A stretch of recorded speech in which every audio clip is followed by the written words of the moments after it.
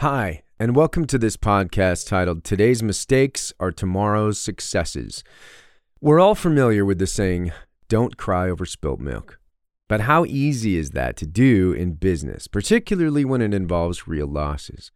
Mistakes are unavoidable. There's nothing you can do about them. For as long as you have people working or living together, they will happen.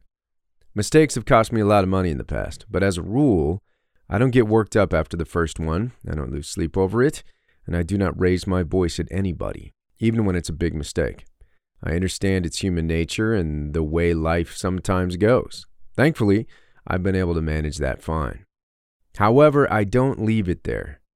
The key is to learn from them. So, I work very hard to ensure we don't make the same mistake a second time. This is a topic of great importance to me. Over the years of doing business, I have compiled a list of learnings that cost me dearly. Every time I learned from a mistake, I knew I did not want to make the same mistake again. I wanted to be better the next time, and so I would put it down on a list. I have now developed systems that will highlight and determine when something goes wrong. This process, done over time, has produced huge returns for me. A basic system would include 5 main steps. I would like to share those steps with you. Step 1, review in detail what happened. I strongly believe it's better to be an expert at a few things rather than good at a lot of things. When I was still working in corporate America and we were initially starting out with the business, the marketing team would frequently put out a set of initiatives and our operations team would be doing their best to catch up, measure and analyze those initiatives. It became evident this system was not effective. I eventually sat down and questioned what was working and what wasn't. The result allowed us to aggressively trim and create more margin for what we saw as a better fit for the company. This focus and learning allowed us to become experts in our field, and our value was felt both by our clients and the industry. Step 2, create a game plan to avoid making the same mistake in the future. Define what you and your team have learned, what you need to do next time, and what to avoid in the future. I drive these lessons all the time. Because of that, my team members are aware if a mistake is made the second time, they're held accountable, and if it happens a third time, then you're gone. Remember to practice what you preach. As you hold your team to a high standard, you need to hold yourself to at least the same standard or a higher one.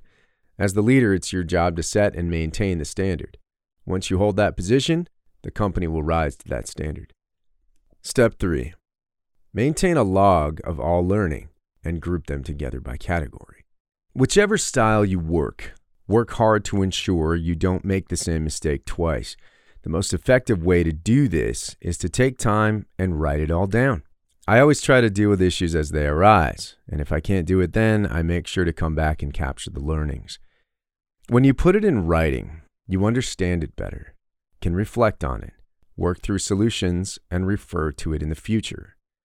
If you leave it up to your mind, you will forget and repeat it over and over. Our minds are just not that good, and we need to make use of tools that will help support and log any learnings we make along the way. Step 4, create the right environment to allow your team to learn from mistakes. Avoid getting angry the first time a mistake is made. By doing this, you help create an environment that your team will like working in. Fear takes away rather than builds. So develop a space where one understands, though mistakes happen, they must be taken seriously. Here are a few ideas you can apply to support this. A, require your team to be candidly honest with you, and you provide the same in return. The world teaches that if you're not caught, you're honest. If you're not proven guilty, you're honest. I challenge you to maintain a true standard of honesty in your world. It will save you a lot of frustrations and pay more dividends in return. My view is you can work through anything if you're honest. B, avoid office politics and do not participate in it. Try and minimize it at every opportunity. C, clearly communicate your expectations up front. Be sure they're fully understood and put in writing. When you allow a team member the opportunity to contribute to solutions, then business goals are achieved much faster. Once everyone is clear on expectations, then you can hold them accountable. You cannot hold them accountable if you have not clearly communicated. D. Build a win-win environment for all on your team. Let everyone participate in the success you achieve together. An effective way is by developing a bonus structure that rewards every individual for their participation, service, and sacrifice in advancing the company's plan. You can read more about creating a win-win environment in the blog titled Negotiating Effectively. E. Complete reviews on a timely basis and capture all key discussions, outcomes, and goals in writing. Ensure you address all shortfalls and mistakes, as well as identify and encourage all accomplishments. We move now to our final step. Step 5. Review learning as appropriate. In the book of Proverbs, chapter 26, verse 11 to 12, we read, "Like a dog that returns to its vomit, a fool does the same foolish thing again and again. People who think they are wise when they are not are worse than fools." Remember, with every mistake, there's a lot to learn, and the whole company can benefit from it. Don't waste time and money on things that just aren't going to work. Learn to say no quickly and move on to areas that are working. Don't get distracted on trying to prove out an idea. Instead, learn to quickly identify what is optimal and trim the rest. In quick summary, here are a few steps again. Step 1, review in detail what happened. Step 2, create a game plan to avoid making the same mistake in the future. Step 3, maintain a log of all learnings and group them together by category. Step 4, create the right environment to allow your team to learn from mistakes. And Step 5, review learnings as appropriate. You can also find a written copy of these steps on the blog titled Today's Mistakes Are Tomorrow's Successes. In closing, things happen sometimes that are completely out of our control, but it's important to acknowledge them and do the best to ensure they don't happen again.